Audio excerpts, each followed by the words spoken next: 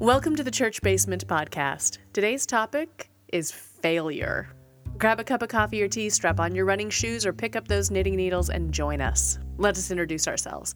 I'm Pastor Amanda Zenzalo, and it's my honor to serve as the pastor of Central Lutheran Church in Northeast Portland, Oregon. And I'm Dawn Miller, a member here at Central and the producer of the podcast. Okay, this may or may not have come up amongst friends with a few drinks, philosophically. I love it. But mostly it came up because we're heading towards New Year's and New Year's resolutions, which often go hand in hand with all sorts of failure, for better or for worse. Yep. So, how do we handle when we don't succeed at things? We throw giant temper tantrums. Often, yes. Even as adults. Even as adults. Failure is just a part of life, isn't it? It is, but we don't acknowledge it as such. We want to brush it under the rug and pretend it doesn't exist. We really do, especially, I think, in North American culture. Mm-hmm. And I'm sure in other cultures as well. I'm just really aware. I can only speak to the one in which I live. Mm-hmm. We acknowledge in some ways that everyone fails. Theoretically, we like that. Sure. But when it comes down to the actual action of dealing with the fact that we messed up, and we got it all wrong. It's not good. It's not good in the work situation. It's not good in a home situation. It just never feels good. It doesn't feel good. And it's such a difficult thing, I think, to process. I don't know how many places teach people to fail well. No, I'm trying to process the comment of failing well. It's a new thing, though. And if you look at the big corporations that are doing like really creative, cutting edge stuff, you'll see an entire culture around fail early, fail often. Okay. And what that is this idea of iteration of things, that you try something and then it doesn't work and you try something again and you try something else and you try something else and you keep trying something else. And by all of those tries, all those iterations of an idea, after 99 of them have failed, you're going to find the one that is totally amazing and totally new, and you have the next iPhone. Okay. Right. So corporate culture, in some ways, like Google or some of the other big giants, have done a different job around creative teams being told to fail early and fail often. Mm-hmm.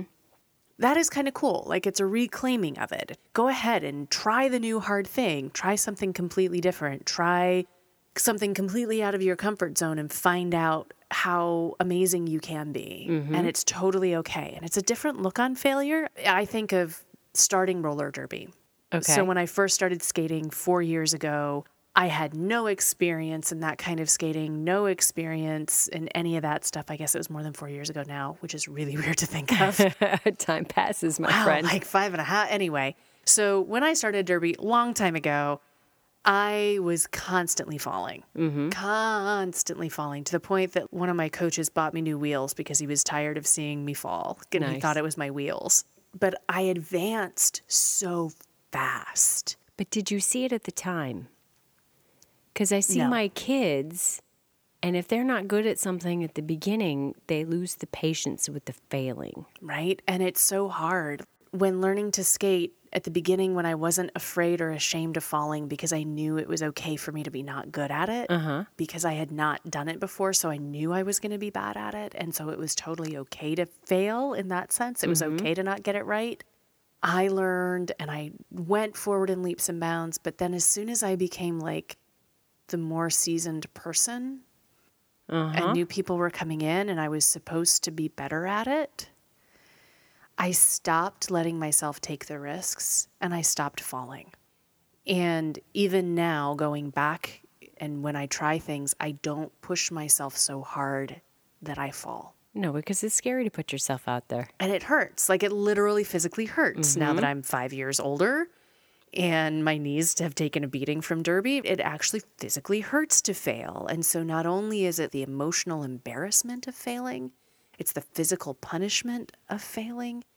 And then at the same time, though, I'm not growing as a skater. No.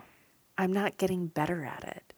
The buzzword with failure then is resiliency, right? Mm-hmm. We want our kids and our students to learn better resiliency. And we wonder whether or not students have developed any resiliency to failure because they give up quickly, because it feels really bad. Mm-hmm. And I think our culture right now has such high consequences for failure.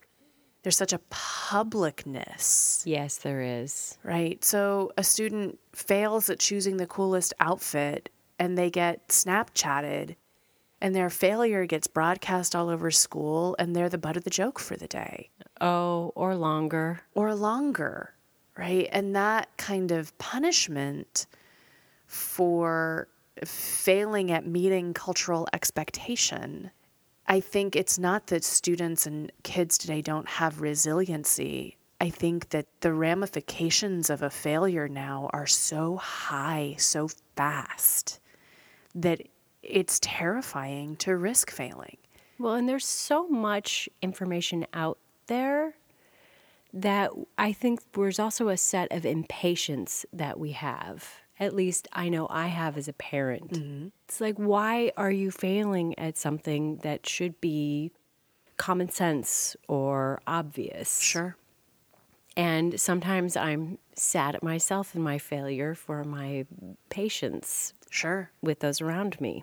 Sure, absolutely. One of the pieces of having so much information available and the expectation that those around us can find that information, and why can't they just put 10 seconds worth of effort into it? Exactly. Right. That kind of part of us.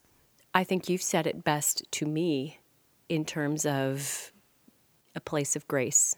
Yeah. Give some grace. And that phrase has come to be a dual meaning for me in terms of give patience and give some space. Mm-hmm. It's hard, though. And it's hard to offer, and it's really hard to offer ourselves too. It's hard to offer to our kids or to our spouses. Maybe that's one of the really hard ones too, right? Mm-hmm. Like to give it to our peers, that space of grace and that room for things to be harder for other people than that particular area is for us, or for people to fail in an area where we're good at, mm-hmm. to give them room. And then when we come up against our own failure, when we come up against our own hard heart, for example, or when we come up against our own inability to do something at a scale or an effectiveness that we would want to do it, to give ourselves that space of grace, to give ourselves that room to still have more to learn and to figure out. It's terribly, terribly difficult. Oh, yeah. Especially when you see somebody do the same thing over and over and they keep failing, they're not changing anything. Mm-hmm. To watch them go through that process and know yourself nothing is going to change. There is no amount of patience that I have that can help me give grace to that person. Yeah, no, that's really hard. It's so frustrating. I don't remember when it was that I thought about this, or if I had heard this from someone else in the world, and if I did hear it from someone else in the world, thanks be for that. But the whole idea that every single day God has to watch the loved children of God running headlong at the brick wall. Mm-hmm. And knows exactly what is coming. And it's what you were saying, watching someone you love run towards the brick wall, and you want desperately to stop them from hitting that brick wall. If they've hit it 5 times already, you really want to stop them from hitting that brick wall, but there's nothing you can do about it. And as human beings, we can walk away from each other. Like eventually you get to a point where maybe you just walk away and you say, I can no longer watch you hit this brick wall. Mm-hmm. It's not helpful to you and it's now damaging to me. Mm-hmm. And I'm going to walk away from this. The amazing thing that I came to a realization about is that God never walks away from that. Mm-hmm. That is where God is God for me. For lack of a better. Right. Where God is fully divine and I am not but human, and in that I have no idea how God's heart is big enough and God's love is big enough to stay and to watch this whole creation every day keep destroying itself over and over and over again. Mm-hmm. And God still shows up because I don't have that capacity. Like I walk away. Mm-hmm. Eventually, it takes a while, but eventually I'll walk away from that self-destruction. I can't stay. And God does. that is one of those things that is part of what grace is for me. Mm-hmm. And my understanding of grace is for me is that God has that capacity to stay with us in our greatest failures and in our worst and most horrific moments and still offer love and still see us as created in powerful and wonderful ways. But not going to solve it for you. Nope. Not going to solve it, not going to fix it. We have free will. Mm-hmm. That's the other piece that goes with this, right? Is that we have inherently been given free will, which means that if we want to make nuclear bombs and destroy one another, we get to do that because we have free will. Do I think that God wants that to happen? No, I think God sees that as a moral failure and that goes against everything that we read in our scriptures and everything that has to do with the divine. And if we didn't have free will, we couldn't be in relationship with God by choice. Mm-hmm. And God wants relationship, genuine relationship. And so because of that, we have these places where we can totally fail. In some places, this failure, this missing the mark, this getting it wrong, is called sin. In many places, it's called sin. But that word is really hard and comes with so much other baggage to it that it's hard to come into the conversation saying, we're going to talk about sin. But failure, when we get things wrong, and not like I failed to sweep the floor, but like failure, like really getting it wrong. Mm-hmm. Not prioritizing life correctly so that the good things are what get done, but instead these superfluous things get done instead. Those are the kinds of things that we're talking about. It's hard. Failure is so hard. It's so disappointing. And learning how to hold that grace for ourselves is so hard. Mm-hmm.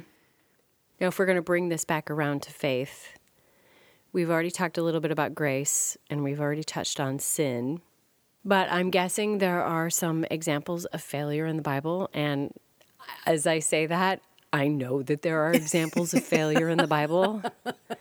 Because anybody who sat through a reading in church on Sunday, about most of them seem to be about somebody failing at something. Yeah. Can you think of some that come to your mind right off? Well, when you talk about the idols that the people made in the desert and you're not supposed to worship false gods, that's a pretty big failure. Yeah. And other failures of character, right? So we have... I mean, Job, kind of a failure because he didn't want to do what they wanted him to do. Sure.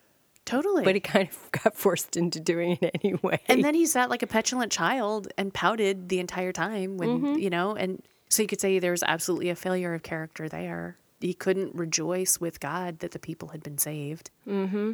And failures of people to take care of other people, failures of the religious leaders to recognize God in their midst. If we want to talk about Jesus, there's lots of failure. An easy one that comes to mind is the failure of King David to be a morally upright human being, but instead one who was covetous, that he saw something he wanted and he took it and he completely ignored that was a human being. Exactly. Right? Right down to Judas. I mean, you can look at Judas as a failure. Yeah. So it's all over our scripture. And I think that's because part of being created as human beings with free will, that we're going to choose things that do not build up. We're going to do things that don't make the world a better place. And we're going to have a really steep learning curve on some things. Like sometimes failure isn't just a moral failure or an ethical failure. Sometimes failure is learning curve. Oh, definitely. And that's just as hard sometimes to try something new and to have to try making lace for the first time when knitting and having to take back 5 rows, Yeah, the beauty of yarn as your example, though, is you can go back and try again and turn it into something beautiful. The hard part for me is as a parent, watching my kids fail is excruciating. Yeah. Because they know that I can help them. But if I help them, then they're not necessarily going to learn what they need to learn. Oh, it's so hard, isn't it? So then we're both unhappy with the situation. And that brings me back to my recognition of how amazing God is then. Mm-hmm. That God still gives us free will. Because as parents, sometimes then what do? We like take their free will away. Like, this is what you're going to do. Exactly. This is how you're going to do it. You know, and we remove that. And instead, God reacts by like giving us free will. I don't know how God does that. And you're right. I think the most excruciating thing is watching someone you love make mistakes that have significant ramifications for their lives, and not stopping them, because if you stop them, then they won't ever learn. They won't ever reiterate into that next great iPhone, right? They're not going to know that they can fall and get back up. Well, and you hope that they learn some of those lessons younger when the repercussions aren't as great. Absolutely. Learn the lesson young. Yeah. Which is the hard part now. At my age, I give myself less grace to make mistakes because I feel like I should know better. I am of the age. This is not my first rodeo with most of this stuff. And yet I still fail repeatedly. Exactly. And we hold ourselves to these expectations that are so unfair, especially, I think, as we get older. Oh, yes. But then again, the expectations that young folks today are seeing every day because of social media, they have really unfair expectations of themselves as well. So our culture just sets us up to really hate failure and to have ways to fail around every single corner. And the ramifications of it are substantial. Now, the benefit to the culture of that is that if we buy enough things and we participate enough in the economy and the global market, then of course all will be well. All will be well. So the more our failure is pointed out to us and the more we see that we are lacking in things, then the more we'll need to buy the latest gadget that's going to make us better at things and going to make it so that we won't fail next time, right? And so it's this horrible trap that our failure feeds our culture and our culture feeds our failure. Mm-hmm. The only way to break that cycle is to understand that failure is a part of learning. Failure is a part of living life and living in this world, and that the piece and the thing that is going to get us past that failure is knowing and choosing to believe that we are enough, that God has created us enough. That sounds harder than failing. Honestly. Your eyes just got so big, too. Your eyes got like really big and really scared, which is honest, right? Like, how do we come to believe that we are enough? I don't know. I think of Brené Brown's work and her amazing work around vulnerability and remaining present and all of those kinds of pieces that help us move into our enoughness, right? And I think that is really hard to believe. Mm-hmm. That is really hard to hold on to. And yet, God made us enough. Mm-hmm. Hand in hand with that is something that I try to not only teach my children, but remember myself. And it was something I read a long time ago, but it's essentially owning your mistake, acknowledging that you made it, and telling those around, I'm going to move on. I am going to learn from this, and I'm going to move on.